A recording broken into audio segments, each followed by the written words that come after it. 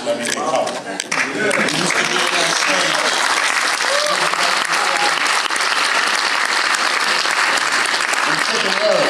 You know, so it's different.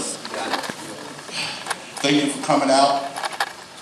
My name is GZA, for y'all who don't know, aka Genius from the Wu-Tang Clan. And I must say it's an honor to be here lecturing today at Harvard University. Thank you. I would like to thank a few people before I get started. Don, right here. Sanoki, from the Harvard Black News Forum. I would like to thank Alvin Carter from the Harvard Hip Hop Archives, John Wren and his team, Broad Institution, Eric Lander, Phil Richardson, Penny Chisholm, David Kaiser, Tom Makova or Macova? Macova.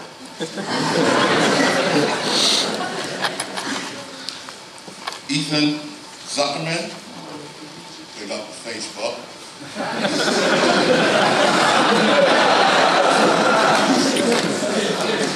My homeboy Juno Diaz, Pagan Kennedy, Mary Carmichael. Thanks for having me here. Thank you.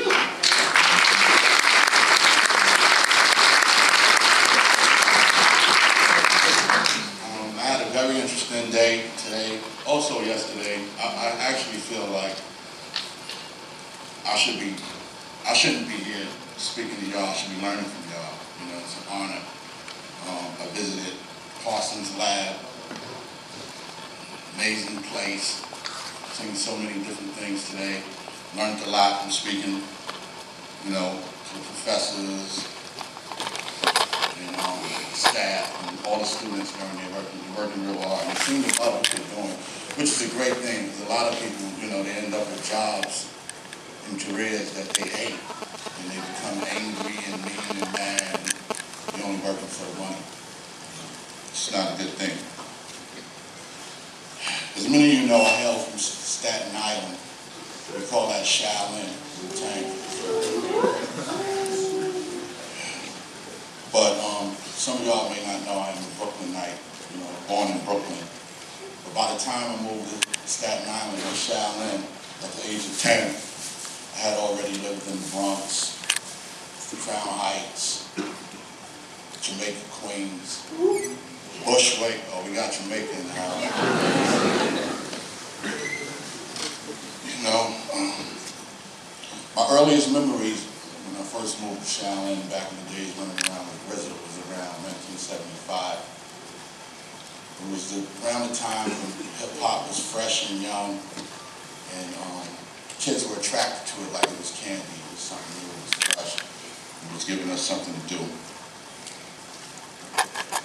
At that time, Gertie was around the same age as GZA. He would often come to Shaolin from Brooklyn and visit. You know, we would just hang out, run around, do things kids do all the time. You know, playing on rafts back in the lakes when we couldn't even swim. You know, skating and doing things like that. All the stuff that I did when I was young, you know, as a kid, skateboarding and all that. Like I said, this was around the time I started rhyming, hip-hop was new. The rest of the clan I met from childhood up until when we formed the group. As far as lyrical wordplay, it began for me at an early age before I was even introduced to hip-hop. I used to have this book that was filled with these nursery rhymes that I was already well-versed, you know, on the lyrical side. So I had this book that was filled with all these nursery rhymes, and I would study and go back and forth, change them around. So by the time hip-hop, or I was introduced to hip-hop, I already had a little flow, a little thing going on here. I'm actually shaking.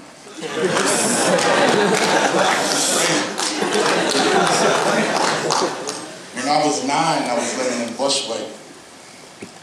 I had an aunt that I used to visit all the time. Her name was Aunt Mary. I used to like to go to her house because she had a piano. Not too many people had pianos back then in the living room. She would show me how to play. You know, one of the first songs she showed me was a gospel song. She also thought that I should take lessons, and she insisted on it, and she would pay for it. But I had another cousin, a female cousin, who taught me out of it and said it was a sissy thing. You're a teenager playing the piano, so she convinced me. But to this day, I wish, I regret not taking the lessons. Another reason I used to go to my aunt's house all the time, and she had this album, the Last Poet album. Familiar with the Last Poets, right? She had this Last Poet album, and they had this dude that was just flowing on there. This great poetry that just pulled me in. They had these bongos and all this stuff playing in the back. But one of the reasons that I used to like to listen to the album was it had so much profanity on it. So I would go to her house and I'd go in the living room and I'd listen to these songs. And they also had the lyrics inside the sleeve, right? And I would read along while I was listening to this music. I don't even think my aunt ever heard this album. She wouldn't let me listen to it anyway. So,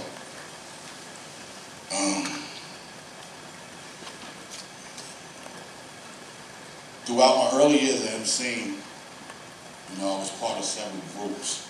I started at a very young age. I was part of several groups. One was called Mission Impossible with a homeboy of mine. His name was Jackpot. It was called Scotty Watt back then. He actually tells me to this day, how he told me how we met. He said we met in the library reaching for the same book. I don't remember that though.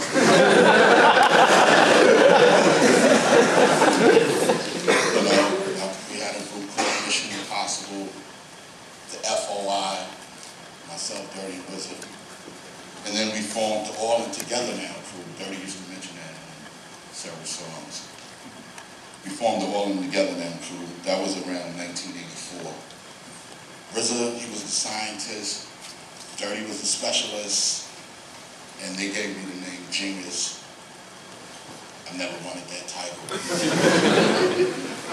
Because I thought people would expect too much, being a genius, so I didn't want to use it. I can remember a time also where we did a show and we put on the flyer, because Dirty he was a beatbox, and we had put on the flyer the specialist, but I took his title, the professor. He didn't like that. He got mad about it. I didn't want to use genius because I thought too much was expected from it. Plus, it wasn't enough words that rhymed with genius. I could think of Venus and Venus.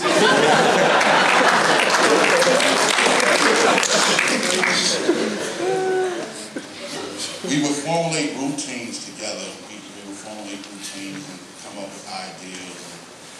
We would battle, run all across Brooklyn, go through Staten Island, battling dudes. I actually remember one time, Dirty and I, we went to Staten Island and we battled Dugard and Capadonna. Met the man also. At that time, we didn't really, I had known Cap for years, but we didn't really know Meth. Dirty didn't know any of them. We went out there to battle, but we were in Shaolin and we were battling. And I had moves with me. I had moves. It's been maybe about 5, 6 years. So we were back out there and we were battling. But we had the crowd was against us because Capadonna had the whole place screaming, "Killer, Killer Hill!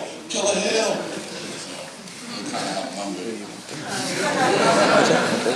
Those were our early days of rhyming. That's what it was about, battling.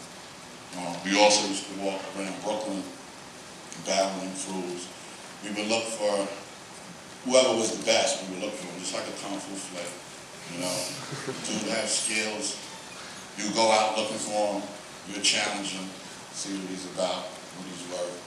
You clash your swords, and you can be a friendly dude. Not like nowadays, shootouts now, rap battles.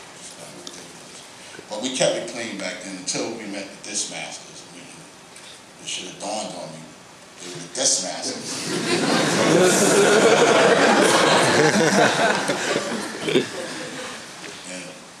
he was dissing too. Almost started a fight. But, so we would make these ideas and routines together and practice. And somebody asked if I ever wrote rhymes for Dirty. Well, we each used each other's rhymes, you know, kind of recycled them because we wrote lyrics together. This is something, nowadays, artists don't, you know, they don't write together. Sometimes we do songs and don't even meet the artist or the person who you're getting on the song with. Because of Pro Tools and all this modern technology, things like that, so we don't really get to see the person who we're getting on the track with. But hip-hop was so much part of our lives back then that we incorporated in just about everything we did was involved around hip-hop. That's how much we loved it. You know, we would sit up all night, we would write lyrics, we would talk about rhyme flow, and we had pretty good lyrics at the time, you know, abundance of good lyrics. We would always strive to be clever, be witty, be intelligent at the same time, and not dumbed down, you know. One of the things about ODB, well, one of the things about him's poetry, or, you know, and rapping is that, you know, poetry ends with the composition, whereas rhyming, you know, continues with the record and also being live. ODB, like I said, he was a human beatbox, you know, he was a multi-talented dude. RZA was also, they were DJs, MCs, and beatbox. I was just an MC. I tried to do what it was reading. I was kind of good with graffiti a little, but I used to use rulers, cups, and records to get everything straight.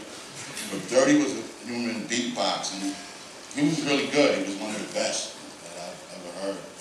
And when we were battling, we made these routines, and he would play these beats, and it would be so good. And the irony about it is that I used to write some of his beats.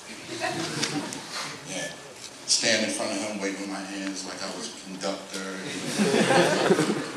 and tell him to add a symbol, and I would actually write on paper, write down music, beats. I can't read music, but, you know, if you looked at what I was writing, it wouldn't make sense to you. It was just like a whole bunch of crazy stuff.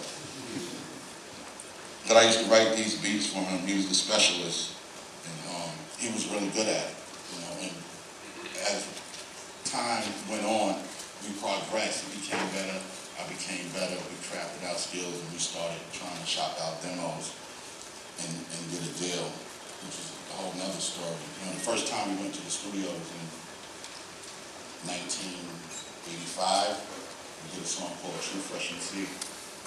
Dirty was doing the beatbox, but there was a track playing, you know, it was a small studio. We were just happy to be in it. It was just a small 8-track studio. It was really small and hot and funky.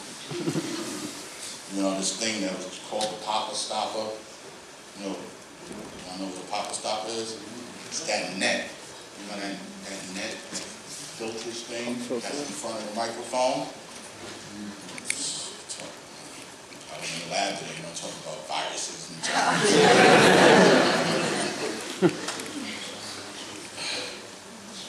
There was so much of that in there. But we were happy to be in here, you know, we did the song. I mean, we were rhyming before rap was on wax, so it wasn't like our goal or we were trying to be an MC when we got older. We just did it for the love. It was in our heart from day one. You know, nowadays a lot of kids want to be rappers because they think they can make a lot of money. They think it's the thing to do. You get girls. You know, it's cool, you have all this status and you get all this money, and they don't really have respect for the art, you know, which is not a good thing.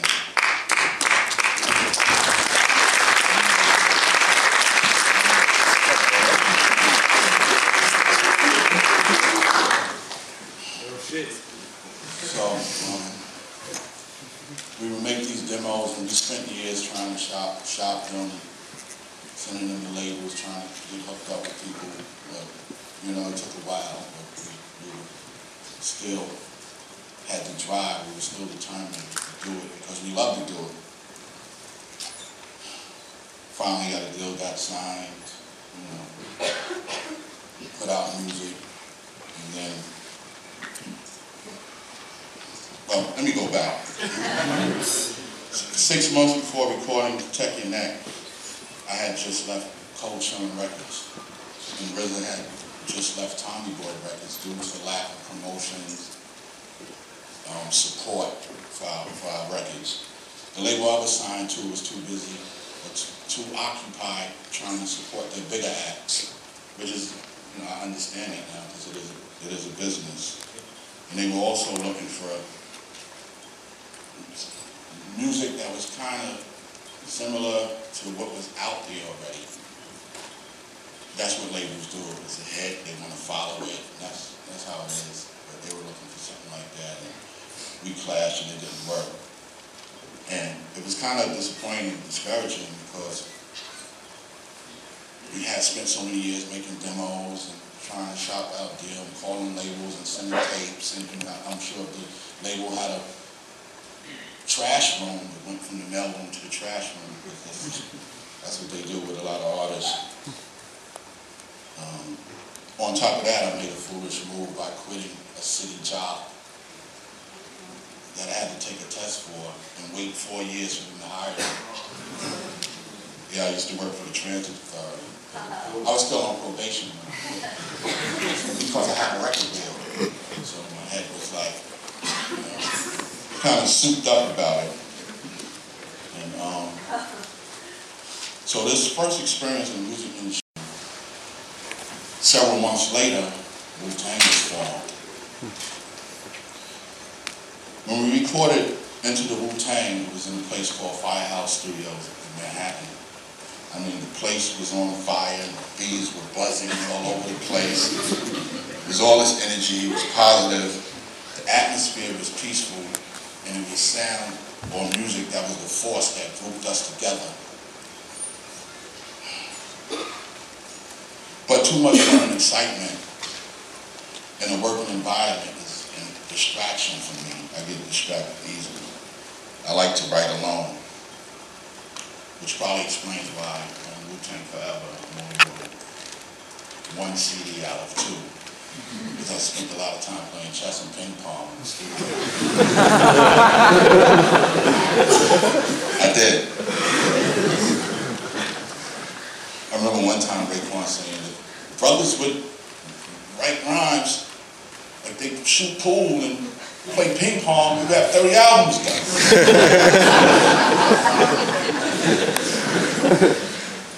So, as a clan, we might collectively come up with ideas, but then I'll need to get away and formulate my approach and actually put pen to paper. Once I get inspiration, I'll start writing. Inspiration doesn't always come to me in words, but it always comes to me from living beings or objects. This is where I draw my inspiration from. I can get inspiration from a baby learning how to walk, because the key to walking is balance, and so much of what we do in life requires balance. So just from looking at that, I can draw inspiration.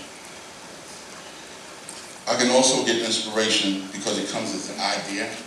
I can get it from the unique, complex design of a spider web, just from looking at it.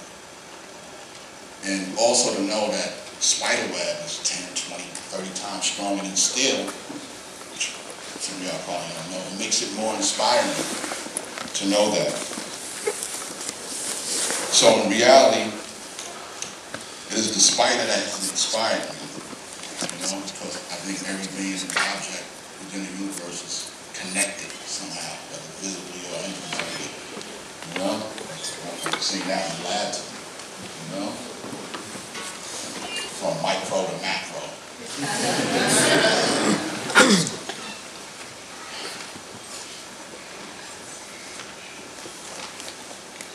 Also, I think the deeper one sees into life, the wider life opens itself to one. You see that from working in the lab. The more you study something, the more you understand it opens up to. I think to write a story is to create a world of your own. And it is said that a world in the making can be likened to a great jigsaw puzzle whose separate parts have life and are capable of independent movement. I think these separate parts are living things. When I write a song, it's a lot like building a puzzle. Sometimes you start with a certain part or an image. Sometimes with the frame, sometimes a certain color. And just like when you rhyme, because rhyming for me is a visual language. It's visual. And when I write, not only do I create an atmosphere, but the atmosphere is also created within me. When I write lyrics, I don't only write from an author's or a writer's point of view. I write as a director. I write as a cameraman. Because to me, what's audible is visible, and what's visible is audible. What I mean by that, if I say the word television, you automatically probably think plasma, flat screen. You may think of the remote control.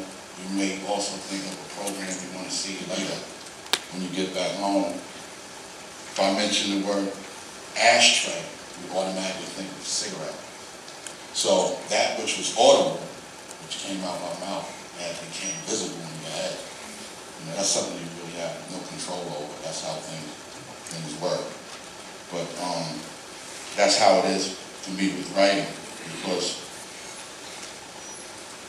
these things, we have an influence on each other, our thoughts and ideas can come to you as light or it can come as sound. You can see it or you can hear it. Then you get your visuals.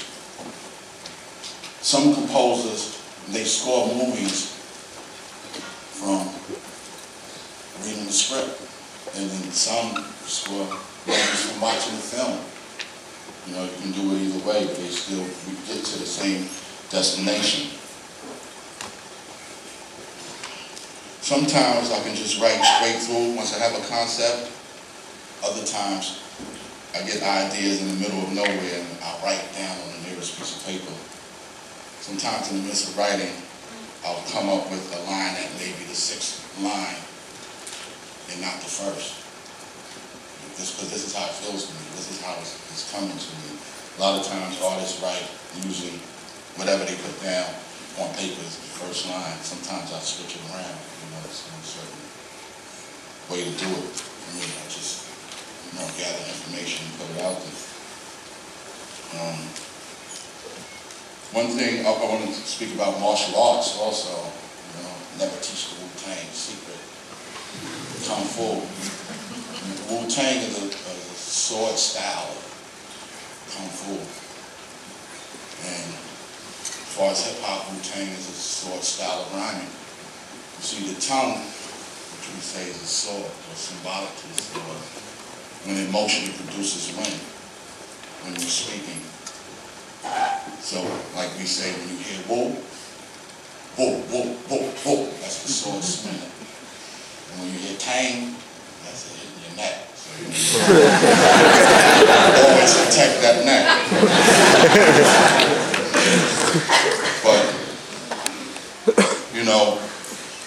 Kung Fu has played a major role in our lives throughout the years, or karate or whatever, back in the days of Bruce Lee. It started with Bruce Lee. Enter the Dragon. We would go watch these movies when we were young, and then we would leave the movie theater doing kicks, hitting each other, flipping, that was our superhero. And not only was he good on set, he was good off set. Dude was always challenging. It's like hip-hop. You can see similarities in it. Guys was always challenging him off and on the set, just like MCs would challenge Wu-Tang off and on stage. We're running the guys and they'll be trying to challenge us. Most of the time we would battle them, because that's what it was about. But we learned how, before we even understood these stories we were watching, and with the stories action, and then it was all about the action. And then years later, we applied what we were watching to our music, as far as being disciplined, having love for your brother, practicing, working, writing, constantly studying. You know,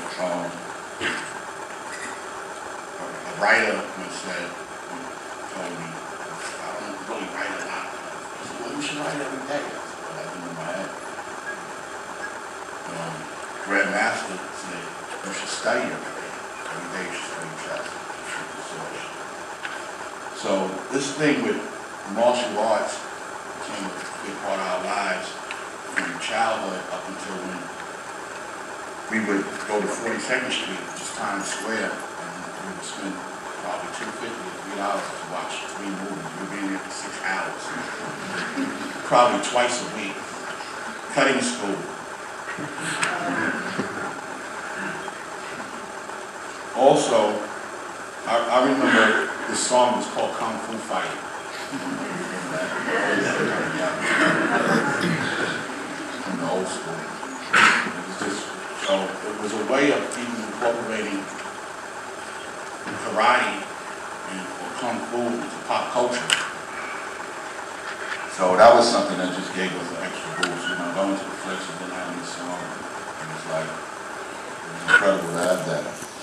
You know, little boys, they love action heroes, so I'm pretty sure we all grew up having heroes. So Bruce Lee, Jim Kelly, Jackie Chan, Jet Li, you know, so on and so on.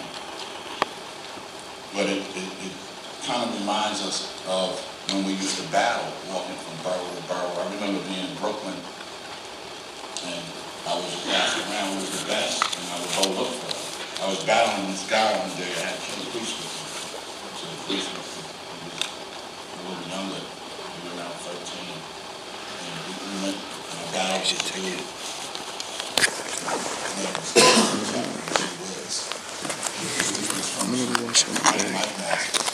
He had this strong voice, you know.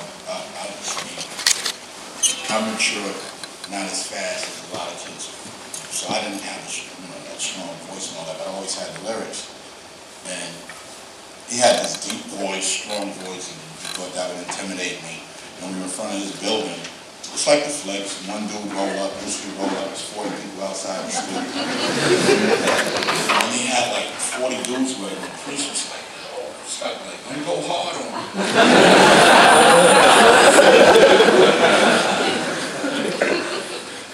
But I didn't care. I just went for it because it was in my heart. I wasn't thinking, about getting beat up and all that. It's like, you didn't care, you just go for it. So nothing is going to stop you. And those were fun days. We would walk all over from Manhattan to Brooklyn. I even have a line on a song I got called Autobio where I say, I wore my boots out from constant walks across the borough. We tore the troops out the frame when they challenged the most thorough. So that's what we used to do. We loved it. It was in us. I learned that, music is a divine art. So like the musician, I compose until the instrument becomes my heart. And, when you love what you do, like when I went to the lab today, that's when I explained certain things to me. They love their job. And that's how it was with us with battling in hip-hop. And that's why I can identify with Bruce Lee, because he didn't care. He challenged anyone. He battled at any given time, often on the set.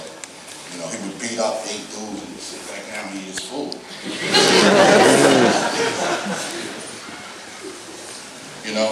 And he would say often that every day one must sharpen his sword. His sword must stay sharp all the time. You must constantly study, constantly learn, and always strive to be greater and better at what you do, whatever it is. I definitely feel that way about being an MC. I write all the time. And I strive to excel when I'm writing, when I'm doing it. I strive to write lyrics that all people can understand and not just have a certain tone or being a slave to form. Because we have this thing where everything is formatted. Oh, you need 16 bars, verse, hook, verse. You know, sometimes I do songs that have no hooks. Sometimes I do songs that have one verse. Depends on what it is. Sometimes I like to play around with words. Sometimes I like to tell stories. Sometimes I like to take names, such as this song Fame, where I say they were told not to ride in Patty's hearse and stay out of Charles Mansion. They drove Abraham's Lincoln across the Tar Bridge expansion. Willis reads a map that marks the spot showing on his left. George burns a blunt at Williams Holding. Tyra banks the money that Shaka Khan for. Alicia Keys' his car for giving Melbourne. You know, this is how it works for me, hip-hop wordplay, because this is how inspiration comes to me. I can be watching something about planets. Because the thing for me is that being an artist, you should be able to incorporate everything you do. Everything shouldn't just be about clubs and cars. You should be able to incorporate everything where it doesn't. You can teach about learning, but it doesn't have to be, go to school, get an education. But it's the way you deliver it. So I can look at the planets and then I can get an idea and incorporate it with rhyming. Where I may say, my universe runs like clockworks forever. My words are pulled together, sudden change in the weather. The nature and the scale of events don't make sense. A storm with no warning, you're drawn in by immense gravity that's going mad. Clouds of dust and debris. Moving at colossal speeds, they crushing them sea. Since this rap region is heavily packed with stars, internal mirror in the telescope notice the gods. From far away, we blink as a light to strobe, with great distance and space between precise globes that travel in a circular order, like the tape in your cassette recorder, filled with corporate slaughter. So,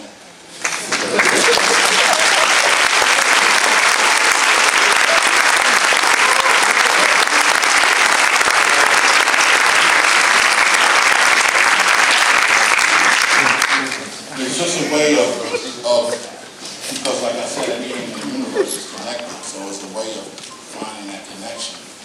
I'm not a big, I'm not a sports person at all. I don't really care for sports like that. I grew up playing, and I may watch the Super Bowl or the championships or the World Series, but often I would incorporate sports in the lyrics. Just like when playing in the front. I said, how you sound? Boy, you're better off a quitter. I'm on the mound, G, and this is no hitter. And my DJ, the catcher, he's the man. He's the one who devised the plan. He throws the signs and hook up the beats for cloud. I throw the rhymes through the mic and I strike them out. You know, this is just a way of putting words together where you can draw people in that's outside of hip-hop. So they just don't get this idea that hip-hop is all ignorant and it's young and it's a whole bunch of stupidity, because on the outer surface it seems that way because of the ignorance, the violence, the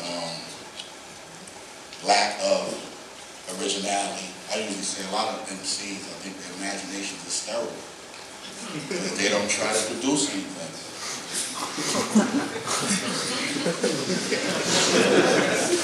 You know,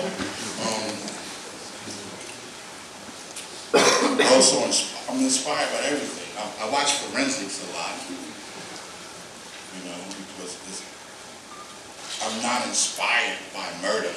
So I'm going to take it that way. But I'm inspired by the science of it and how they solve things and how they find out.